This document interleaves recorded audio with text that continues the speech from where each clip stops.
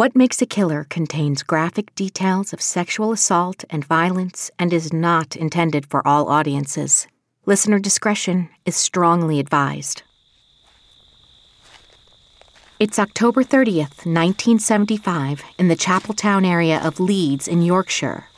28-year-old Wilma McCann is walking home after spending the evening out. It's not a far walk from home, but it's late, so she decides to hitch a ride.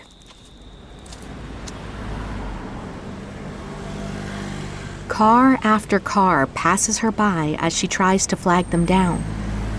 Eventually, a lime green truck with a black roof pulls over. The driver agrees to give her a lift. To make ends meet, Wilma has been working as a prostitute. She agrees to have sex with the driver. The truck drives to a playing field just 100 yards from Wilma's home and parks. The man suggests they go into the field to have sex. Wilma gets out first and begins walking up the hill into the field. The man reaches for his toolbox on the back seat and pulls out a hammer. He gets out of the truck, takes off his coat, and drapes it over the hammer. Then he walks toward the field where Wilma is waiting.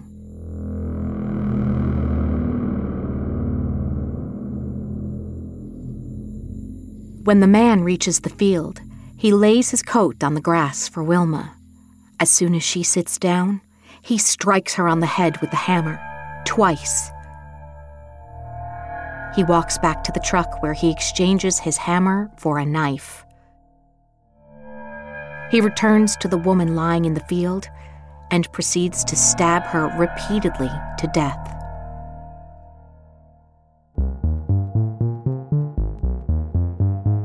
In his 5-year reign of terror, Peter Sutcliffe brutally murdered 13 young women across the north of England. It was a case that haunted the British public. For years, women and girls felt that simply leaving their homes at night meant taking their lives in their hands. The streets became quieter and quieter because on the horizon was this monster called the Yorkshire Ripper. Peter, in my opinion, was a ruthless, cold-hearted killer who actually enjoyed going out and killing. He got a thrill, he got a buzz. During the investigation, Peter Sutcliffe was interviewed 9 times by police, narrowly escaping capture each time, except for the last. When Sutcliffe was finally apprehended in January 1981, it brought an end to a manhunt that had both terrified and captivated the nation. For women, it was a very frightening time, and they were stuck in this awful position of being told they shouldn't go out at night. It had an enormous social effect on the country. This is What Makes a Killer, a 12-part series that chronicles the lives and crimes of the world's most notorious serial killers. I'm your host, Jennifer Natoso. In every episode, we'll trace a killer's origins, examine their behavior, and follow their path to bloodshed. In this episode, we'll discuss Peter Sutcliffe, the Yorkshire Ripper.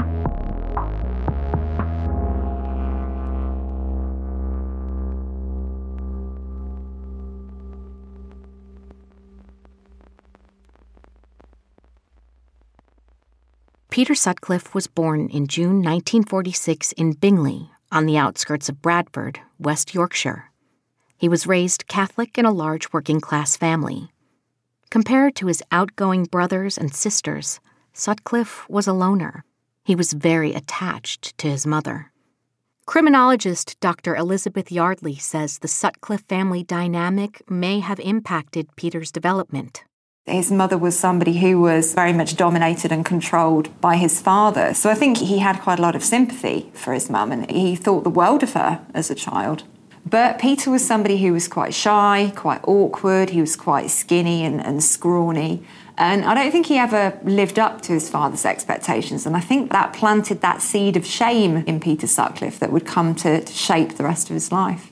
Sutcliffe's awkward behavior as a child manifested into a dysfunctional adulthood. This was especially demonstrated in his early career choices. Peter Sutcliffe had a variety of different jobs throughout his life. He worked as a gravedigger for quite a period of time, and it was reported that he stole things from the corpses that he was burying.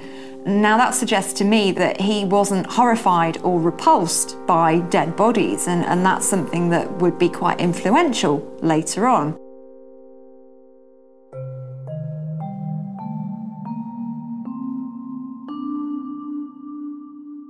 Are you one of those people who has trouble regulating your body temperature? Once we get into the fall and winter, I'm the person whose hands and feet, and especially my nose, are always cold. And especially after I eat dinner at night, I usually have to burrow under 2 blankets and a heating pad to warm up because I always get just really, really cold after I eat dinner. I don't know why. Well, maybe I need an Ember Wave. What is an Ember Wave, you ask? Ember Wave is the first bracelet that helps you feel colder or warmer at the press of a button. Ember Lab's mission is to bring thermal wellness to the world. They're passionate about using temperature to help every person feel better physically and emotionally. How does Ember Wave work? When you're uncomfortable, activate Ember Wave to instantly cool or warm. It kind of looks like a big Apple Watch. It's got a wristband and then a large rectangular device that you wear on the inside of your wrist. Science shows that warming or cooling sensitive areas of your body, like your wrist, improves your overall comfort. Kind of like running your wrists under cold water kind of gives you a refreshing chill, or putting your hands around a hot cup of coffee gives you a comforting feeling of warmth. Ember Wave cools or warms your wrist with precisely engineered thermal waves. This generates the perfect sensation that works naturally with your body and mind to help you feel 5 degrees more comfortable in minutes. Not feeling thermally comfortable can contribute to lost productivity, increased stress levels, and can be mentally exhausting. Ember Wave is there when you need relief most. All you do is press to activate Ember Wave for a burst of heating or cooling. The sensation pairs with your body and your mind to make you feel more comfortable in a matter of minutes. Ember Wave provides comfort in unpredictable climates, relief from stress, and support for sleep. That's right, at the end of the day, Ember Wave has a fall asleep mode that can help you maintain a comfortable temperature as you drift off to sleep. Listeners can get $30 off if they go to emberwave.com/what. That's EMBRWAVE.com/what. In February 1967, 21-year-old Sutcliffe met Sonia Sharma. The pair began dating, and they eventually got married in August 1974. The relationship that he had with his wife, Sonia, appeared to have been a decent one, and I think he would have treated her fairly well because she served a purpose for him. Women like his mother and his wife, he saw as carers and nurturers, people who would look after him. Other women, I think he saw somewhat differently. I think Peter Sutcliffe's view of women is very black and white. They are either Madonnas or they are whores. So they're either these perfect domestic angels or they're these sinful creatures. These adversarial views on women were underscored when Sutcliffe discovered a family secret that dramatically altered his world. Journalist Clive Entwistle and Dr. Yardley described the account. His mother had had an affair with a policeman, and his father had decided to confront his wife at a hotel where she was meeting this particular man, and took Peter with him. Peter's father basically humiliated her and said, look, I know all about what's going on. And the children found out as well. So I think this kind of further cemented ideas as to what women were, what could be expected of them, always to be cautious and wary of them. I think there was every possibility that after seeing his mother and seeing what happened, that possibly preyed on his mind and affected his attitude towards women. Sutcliffe began to visit the red light district of Yorkshire and found comfort in prostitutes. But his feelings for these women would soon lead to violence and eventually murder. It's never been established precisely when Peter started his attacks. The first recorded one, or the first known one, was sometime in 1969 when he was with a friend called Trevor Birdsall. And Peter told Trevor that he was looking for a particular prostitute who owed him money. They cruised Leeds, and Peter told Trevor to suddenly stop the car. Crime writer Duncan Campbell continues the story. He jumped out of the car, suddenly disappeared, followed her down the street and whacked her on the back of the head, and then ran sweating back to the car and away. The following day, the police came round and confronted Sutcliffe. He acknowledged that he'd struck the woman. He said he'd just given her a light blow with a hand. And because the woman was working as a prostitute, she didn't want any more problems with the police, and so she didn't go ahead with the complaint. Had he been arrested then, had he been listed as somebody attacking a woman in this aggressive way, who knows whether or not it would have been much easier to find him. By October of 1975, Sutcliffe was living with his wife Sonia in Bradford and working as a long-distance truck driver. On the morning of October 30th, in the Chapeltown area of Leeds, just 12 miles away, the body of 28-year-old Wilma McCann was discovered in a local park. Wilma McCann was a Scottish woman who had come down to Yorkshire. She was working as a prostitute. She was very hard up, and it was very difficult for her because she had young children, young family to support. And I think that was the only way she felt she could get enough money.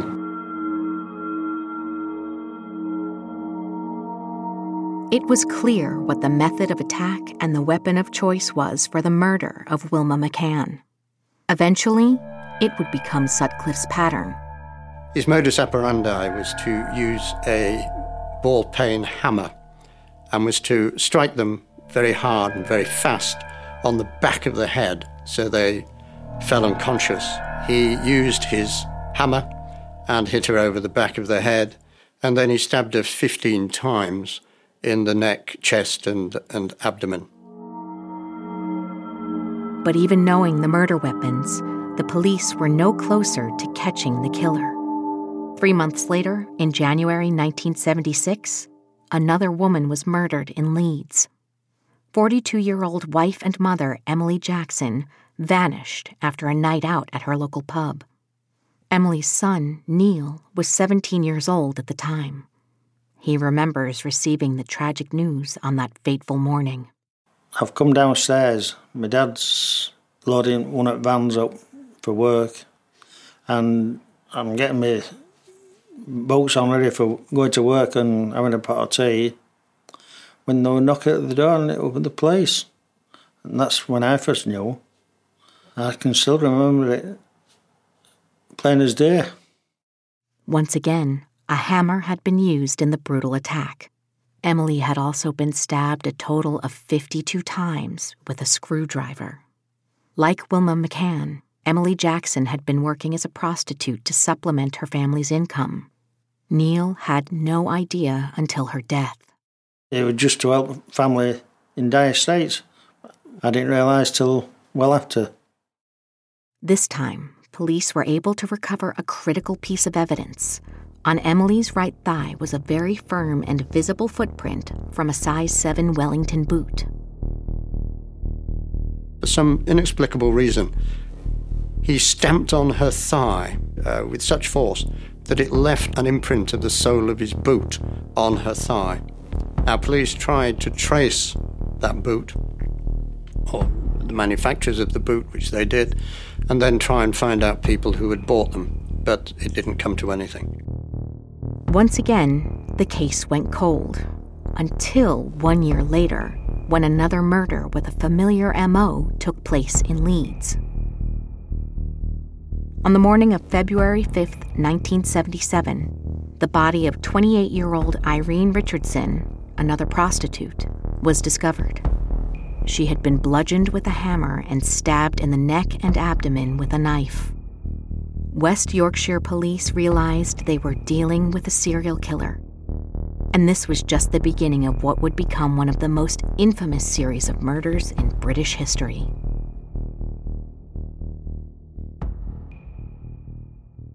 Less than 3 months after the death of the third victim, Irene Richardson, the killer struck again. On the night of April 23, 1977, 32-year-old prostitute Patricia Atkinson became victim number 4. She was murdered in her own home in Bradford.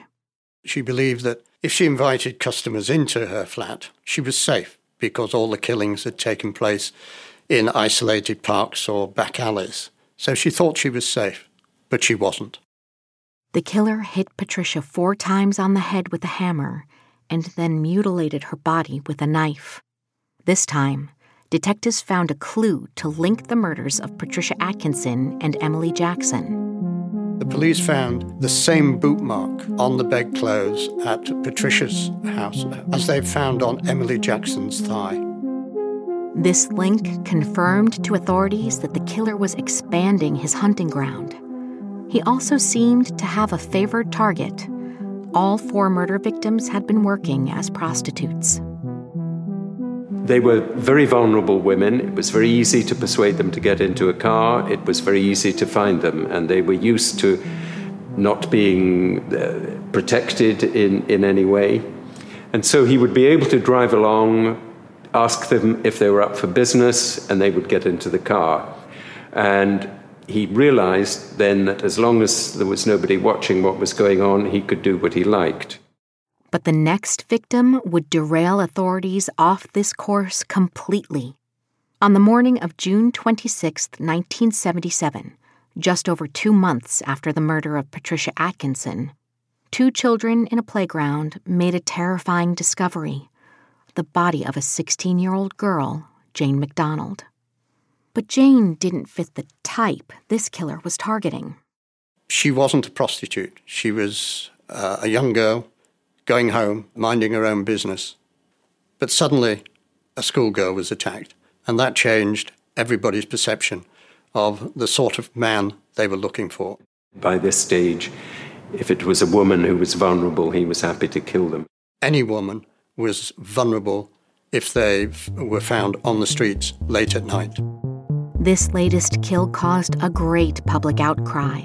The tabloid press gave the killer a nickname: the Yorkshire Ripper.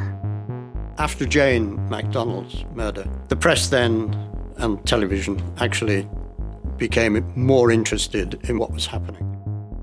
What did become clear was the attitude of that time, because she was described in some newspapers as his first innocent victim, as though in some ways the prostitutes had been guilty of making themselves vulnerable to him. It caused a lot of anger amongst women, amongst feminists, and amongst any commentator with a heart. She was a victim who prompted the police to work much harder than I think they had been working at the time. What this did in the public mind was actually create mass fear. There was a great deal of fear. And as the killings went on and the attacks went on, that fear increased on a monumental basis. Women were frightened of going out at night. Women questioned where their husbands were, boyfriends were, what they were doing when a particular attack had taken place and they perhaps weren't where they said they'd been.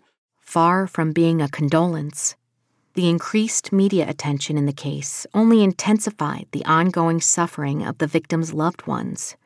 Neil, Emily Jackson's son, remembers. It was flashed everywhere. Don't matter where you went. Papers, TV, buses, placards, it was advertised everywhere. There was no way you could get away from it. It made it harder for me just seeing a photo of Mum of being not there to talk to her. With a full-scale manhunt now taking place, West Yorkshire police were desperate to capture the Ripper before he struck again. But he seemed to always be one step ahead. His next murder would take place across the Pennine Hills.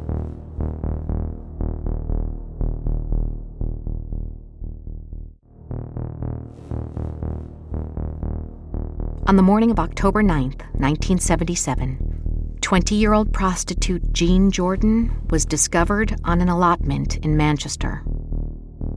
Her body had been heavily mutilated, and she'd been dead for over a week. This time, detectives found a clue: a newly minted 5-pound note in Jean's handbag.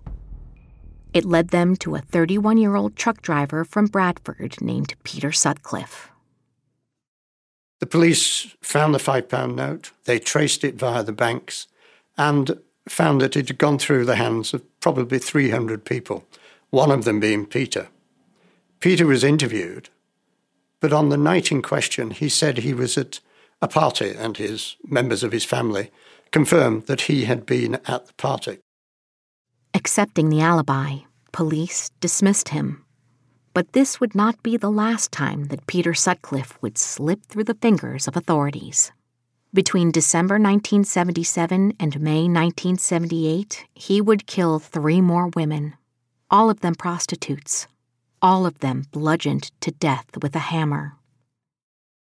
I think that the longer that serial killers get away with it, the more bold, the more kind of dramatic their offending becomes and the more prolific they become. Because they've been flying under the radar for so long, they may have even been interviewed by the police and subsequently not charged with anything. They do get to the point where they feel completely untouchable. On December 14th, 1977, 25-year-old Marilyn Moore was working in the red light district at Chapelton. Sutcliffe pulled over to solicit Marilyn. She got into the car and told him where to drive. Once parked, Sutcliffe suggested that she go to the back of the car. As Marilyn started to get out, Sutcliffe picked up his hammer, which was on the floor by his side.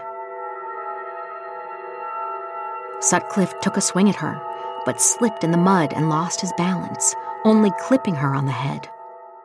As she screamed, he hit her on the head once more. With the second blow, Marilyn fell to the ground.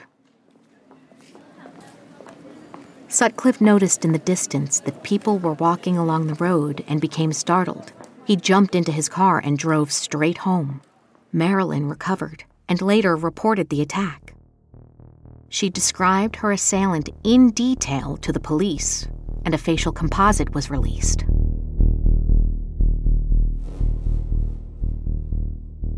By May 1978, West Yorkshire police had interviewed Sutcliffe on 7 different occasions, but continually ruled him out of the investigation.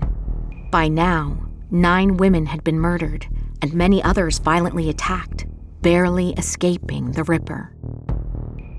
Fear spread throughout the region like wildfire. The public criticized the police for their failure to protect its citizens and to capture the killer.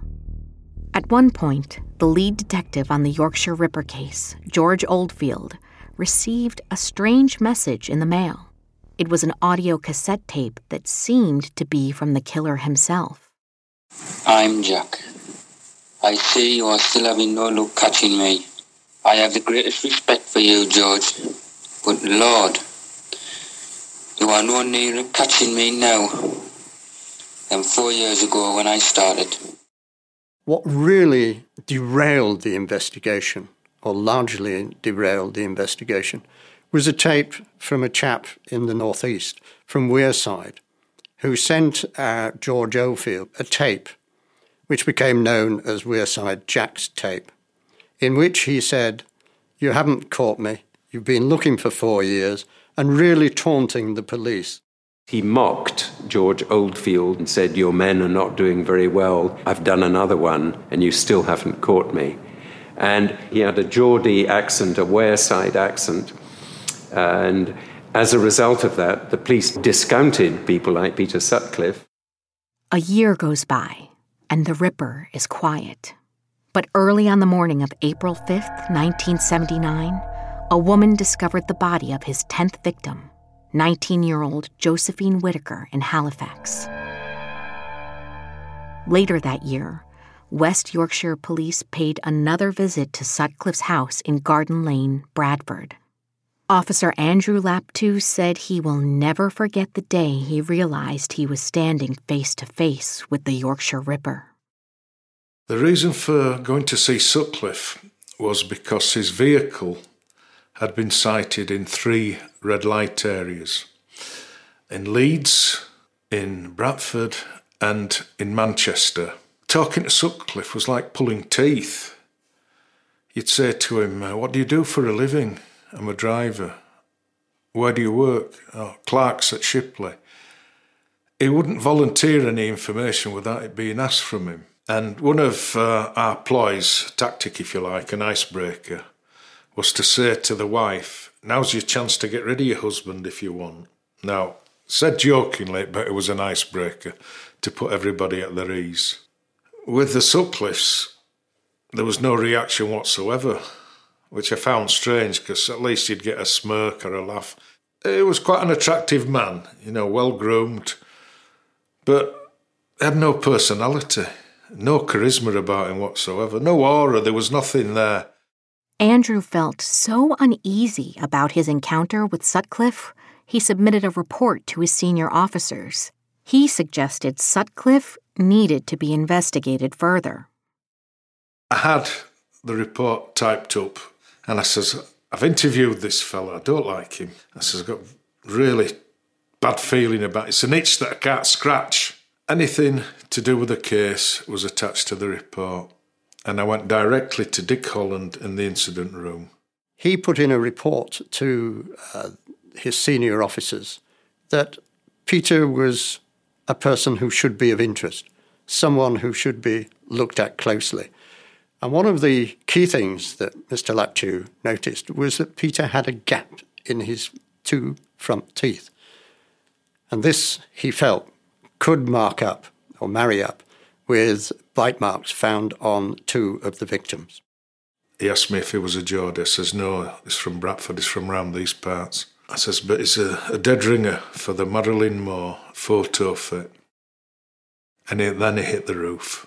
If anybody mentions effing photo fits to me, they'll be doing traffic for the rest of the service. It wasn't so bad that I'd had the report rejected. It was the manner of the rejection in front of about 50 people. So I could have crawled under the crack in the door after that tirade. But you've got to remember, these fellas were like gods. That's how much in high esteem we held them. But the senior detectives on the Ripper case were still stuck on the mysterious Wareside Jack tape. They were so convinced that was the actual killer that they dismissed any suspects that didn't match up with the tape. Police threw all their eggs into one basket and discounted a lot of others and spent many, many man-hours, days, weeks trying to track down Wareside Jack. And that threw the whole investigation into kilter. It really did derail it. He'd had many escapes, Peter Sutcliffe, during the investigation. He was interviewed a total of 9 occasions. He lied his way out on every occasion, and he was a very good liar. He always had quite a clever excuse as to why he had been somewhere. He had the perfect alibi because he was a long-distance lorry driver, so he had a perfect excuse to be in different places at odd times of the day or night. I think Peter Sutcliffe was rather amused by what was going on in terms of the manhunt for him. And even Peter Sutcliffe himself has said, I got to the point where I thought I must be invisible. So he got to a stage where he felt untouchable. He felt so powerful, he thought that he was never going to get caught. On September 2nd, 20-year-old Barbara Leach was found murdered in Back Ash Grove, Bradford. It was only 200 yards from where she had said goodbye to her friends the previous night. The women of West Yorkshire and the surrounding area continued to live in terror. Prostitutes were particularly in danger, since 8 of the 11 victims had been working on the streets. They were all very, very frightened. They needed to keep working, but there was always this fear that the next man, the next client, could be the Yorkshire Ripper. The tenor across the UK was tense. Many were on edge, awaiting the next strike from the Ripper. We'd never had anything like it. The media coverage was overwhelming about it. So wherever you were there was always something about the case. They had £1 million worth of publicity. It was a massively intensive campaign, really, both from a police point of view and a media point of view. And it saturated your whole life. At this point, the case was so high profile, the police could focus on nothing but the Ripper, and they were overwhelmed with call-in tips.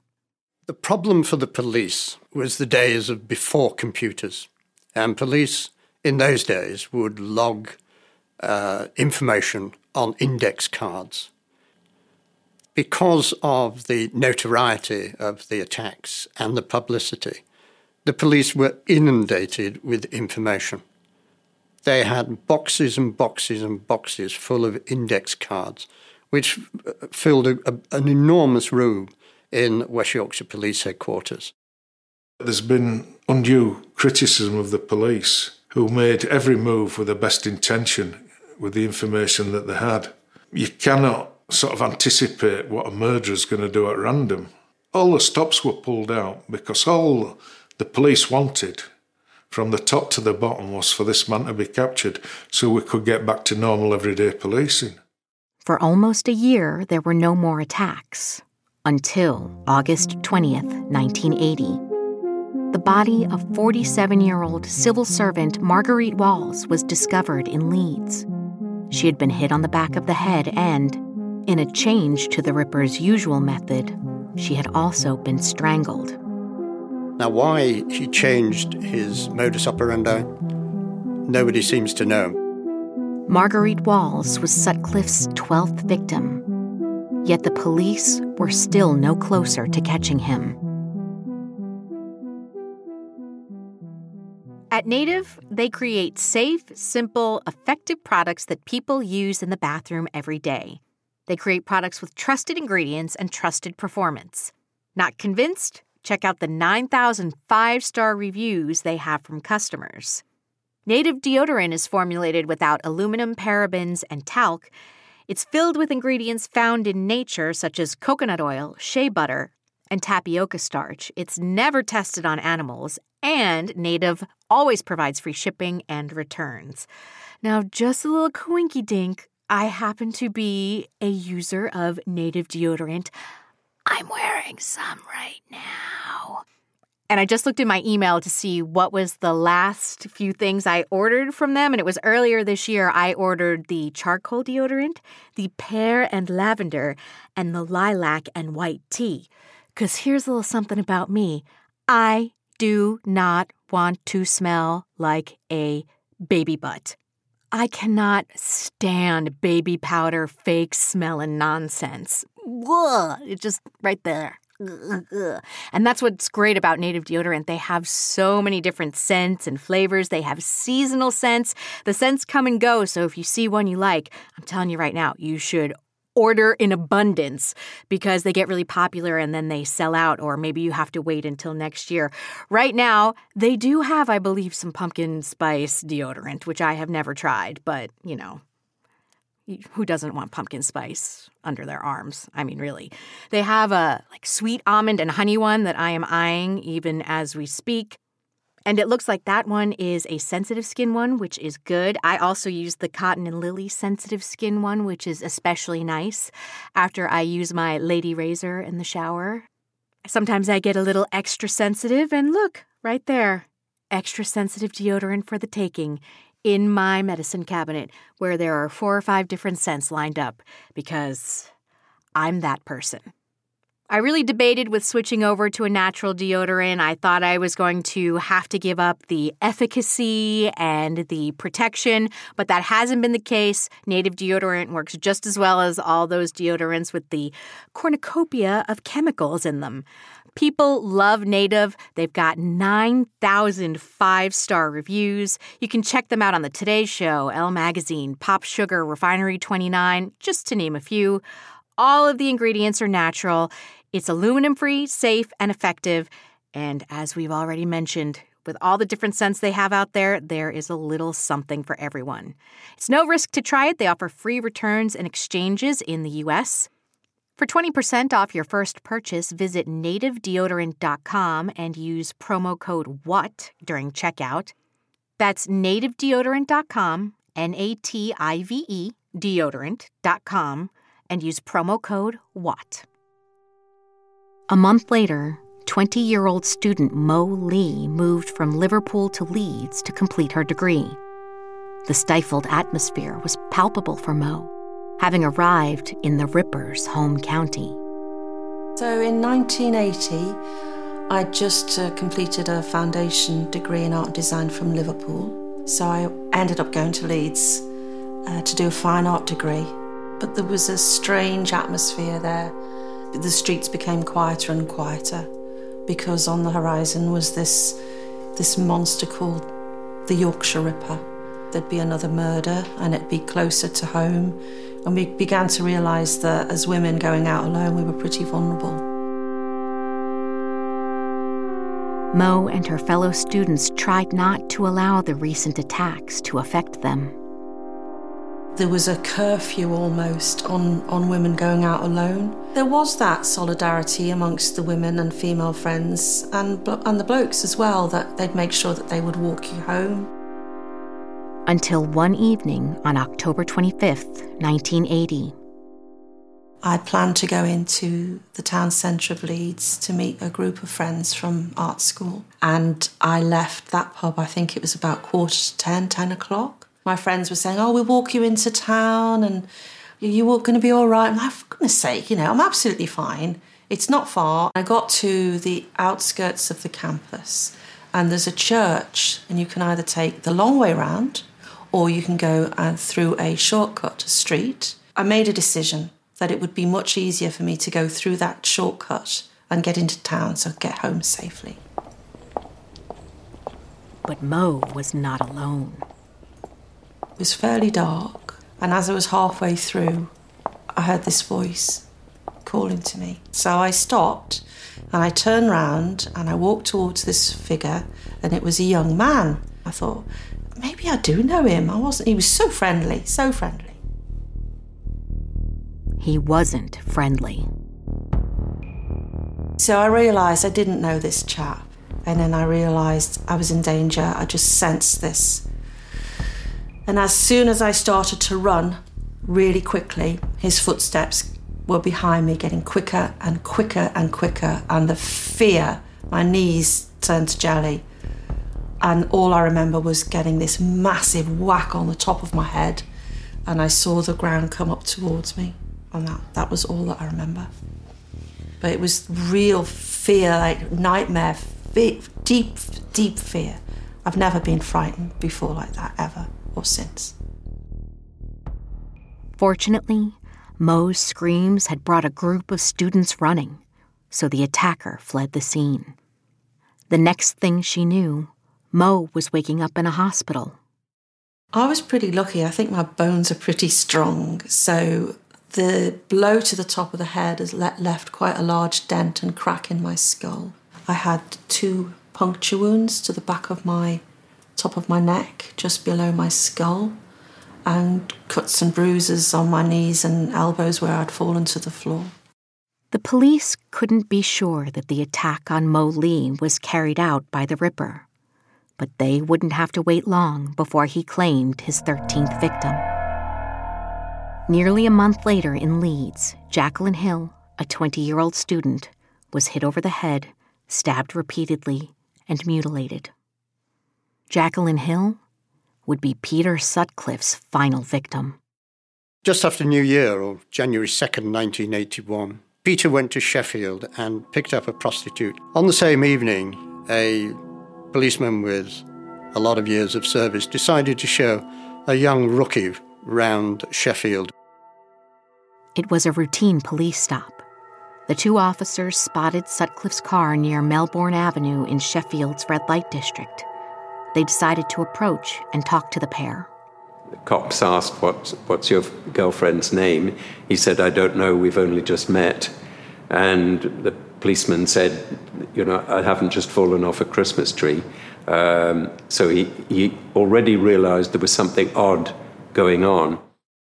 Peter said that he needed to urinate, and the officers let him go up to a wall by the side of the building. While he was away, the young police officer did a PNC check on the registration of the car and found that the plates were false. So Peter was arrested and taken to Dewsbury police station. Once down at the station, Sutcliffe was searched. He wasn't carrying any weapons. But this time, detectives were more thorough. So one of them thought, let's go back to that place where we spotted him and let's see if he did leave anything when he popped out of the car saying he was going to have a pee. They found the hammer, the intended murder weapon, and they came back with them. And gradually after that, Peter Sutcliffe realised that the game was up, and eventually he confessed. And his only condition was that he be allowed to tell his wife, Sonia, before it became known to the general public that he was indeed the Yorkshire Ripper. It had been over 5 years since the murder of Wilma McCann, but detectives finally had the Ripper in custody. All the years of terror for women in West Yorkshire, all the years of frustration for the police, finally had come to an end. There was one person who had suspected Sutcliffe was the Ripper for years, Officer Andrew Laptew. He vividly remembers the moment a fellow officer told him the incredible news. She came in and says, they've caught the Yorkshire Ripper. I says, what? Really? Who is it? And she says, somebody called Peter Sutcliffe. Well, it was like somebody punching me in the chest from the inside. The bottom had fallen out of my world. Sutcliffe's arrest made headlines across the country. Chief Constable Ronald Gregory gave a press conference. He is being questioned in relation to the Yorkshire Ripper murders. We are absolutely delighted with developments at this stage. When Peter was caught, the press was all over it. At the time, it was probably one of the biggest stories since the Moors murders. The capture of Peter was front-page headlines and on top of the news for days, not only in Britain, but around the world. The relief that the man behind these horrible offences had finally been caught and was behind bars was immense. And that shadow that he cast over the country for those number of years passed. I think when he was finally apprehended, he would have felt a sense of resignation that this was over, that he wouldn't be able to commit any more murders. But I think he probably would have been a bit shocked as well, because he'd been getting away with it for so long that I thought he'd just be able to talk his way out of it again. A wave of relief washed over the country. The announcement came as a shock to the family members of those killed. And then, closure. I'd seen it on the telly when he got caught. And at first I couldn't believe it. When I started listening to it properly and realising, then I got confirmation through the police. Bit of a relief to say he'd been caught. People felt a bit safer. Mo Lee, watching intently, remembers when she heard the news. She hadn't fully understood who had attacked her until that moment. I was at home in Liverpool and his face appeared on the TV news. It was when he was actually taken from a prison van into a courts, and there was really a good camera shot, and I recognised his face and his eyes. I actually fell to my knees. I was alone at home. It was 6 o'clock news. I thought, that's the man I chatted to. Then I was really horrified because it dawned on me that he had attacked me. So that was my first real understanding that for sure it was Peter Sutcliffe. On January 5th, 1981, at Dewsbury Magistrates Court, Sutcliffe was finally placed in custody for the murder of Jacqueline Hill.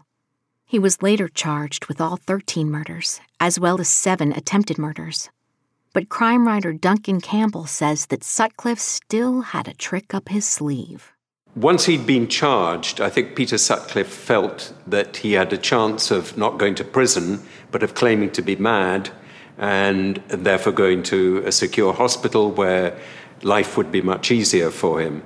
And so he emphasized the fact that he believed God had instructed him to clear the streets, and that it had been the devil, a devilish urge, had made him carry these things out.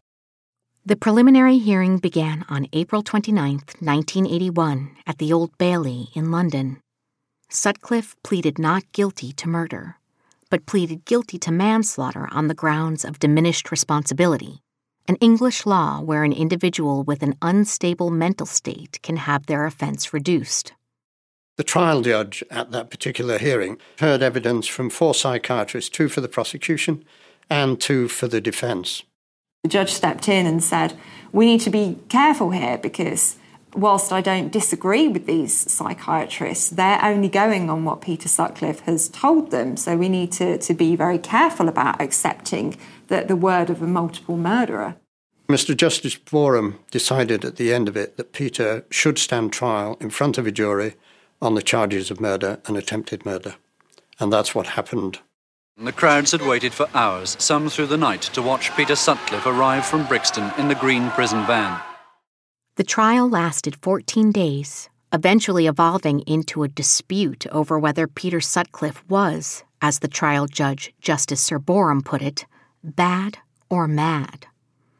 On May 22, 1981, the jury reached a verdict.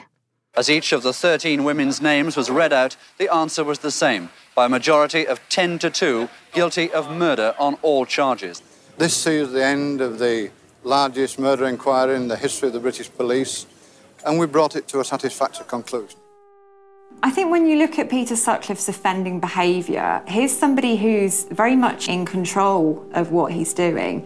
Yes, his crimes are quite bloody, quite gory, they're incredibly violent, but he escapes, he gets away with it, he picks up again where he left off. He goes prepared to the crime scene. So he's somebody who knows what he's doing. He knows what he's doing is wrong, and yet he's still continuing to do it. Justice Sir Boreham sentenced Peter Sutcliffe to 20 life sentences and a minimum of 30 years imprisonment before being considered for parole. He was immediately sent to Parkhurst Prison on the Isle of Wight. Despite being declared sane at his trial, in 1984, Sutcliffe was diagnosed with paranoid schizophrenia.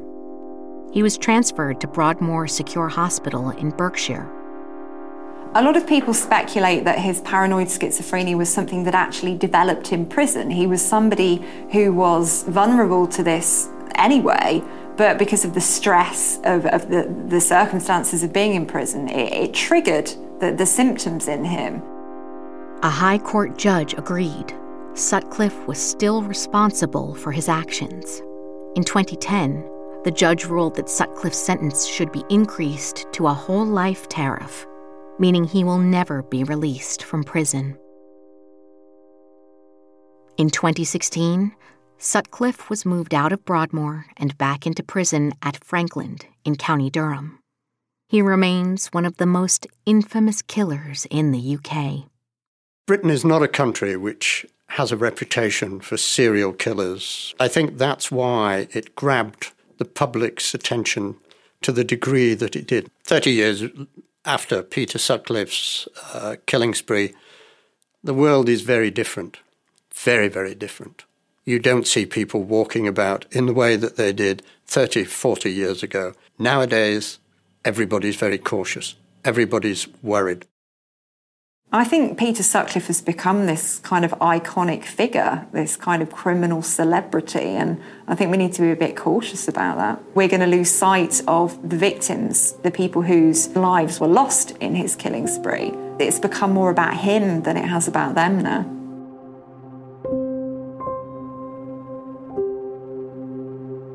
I just wish you were here. Because I had some good happy times with Mum.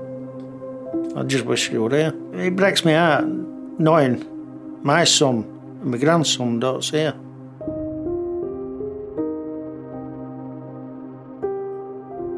In the years since his conviction, Sutcliffe has admitted to carrying out a collection of other attacks on women. This includes 2 before his first murder, Anna Rogulski and Olive Smelt. But, strangely enough, he has never admitted to the attack on Mo Lee. Would it make any difference if Peter Sutcliffe confessed that he had attacked me? It just seems so unlikely. I've had to learn to live with the fact that that will never happen. And, as it turned out, the Wareside Jack tape was a hoax, used as a vehicle to taunt authorities. It wasn't until 25 years after the tape's release that a Sunderland man would confess that he was an imposter. Sutcliffe later described the hoax tape as divine intervention, giving him more time to kill. Sutcliffe has also talked extensively about his killing rampage, but he has still yet to give a motive for his barbaric attacks. Peter, in my opinion, was a ruthless, cold-hearted killer who actually enjoyed going out and killing. He got a thrill, he got a buzz. Why he did it, only he knows. He's never actually given a proper explanation. He's never given a cogent reason for killing in the manner that he did. What Makes a Killer is an Audio Boom original series in production with Woodcut Media and hosted by me, Jennifer Natoso. This series is produced by Audio Boom's Casey Georgie, Rachel Jacobs, and Karen Bevan, and by Nick Mavrodekis for Woodcut. Original music by Ben Craigie and Daniel Birch.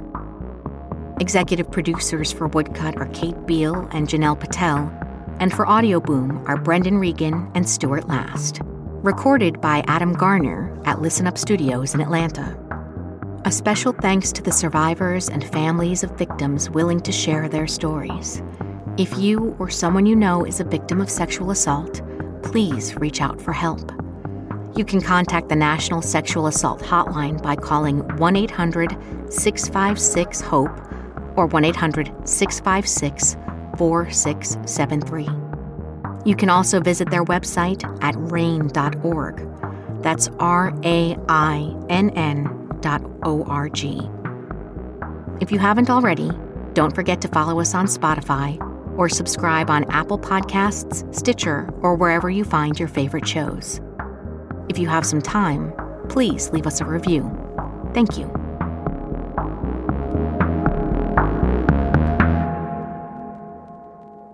On next week's episode of What Makes a Killer... Her letter's beautifully written, very eloquent, but certainly on a par with somebody of a good education behind them. And we developed this relationship where I was trying to get inside her head, but at the same time, she, being the arch manipulator, was trying to get inside my head. In April 2013, police in Hereford, England, arrested a runaway fugitive and her accomplice. In a killing spree that lasted 12 days, 31-year-old Joanne Dennehy had murdered 3 men and stabbed 2 others in broad daylight, leaving them for dead. I think she's somebody who perhaps has always enjoyed hurting other people. It's almost like she's this crazy scientist and the world is her experiment. She looked into my eyes and she said to me, "Christopher, killing you would be good for me." And it was an ice-cold stare, I can tell you. So, yes, she would have killed me in a heartbeat if she'd had a chance.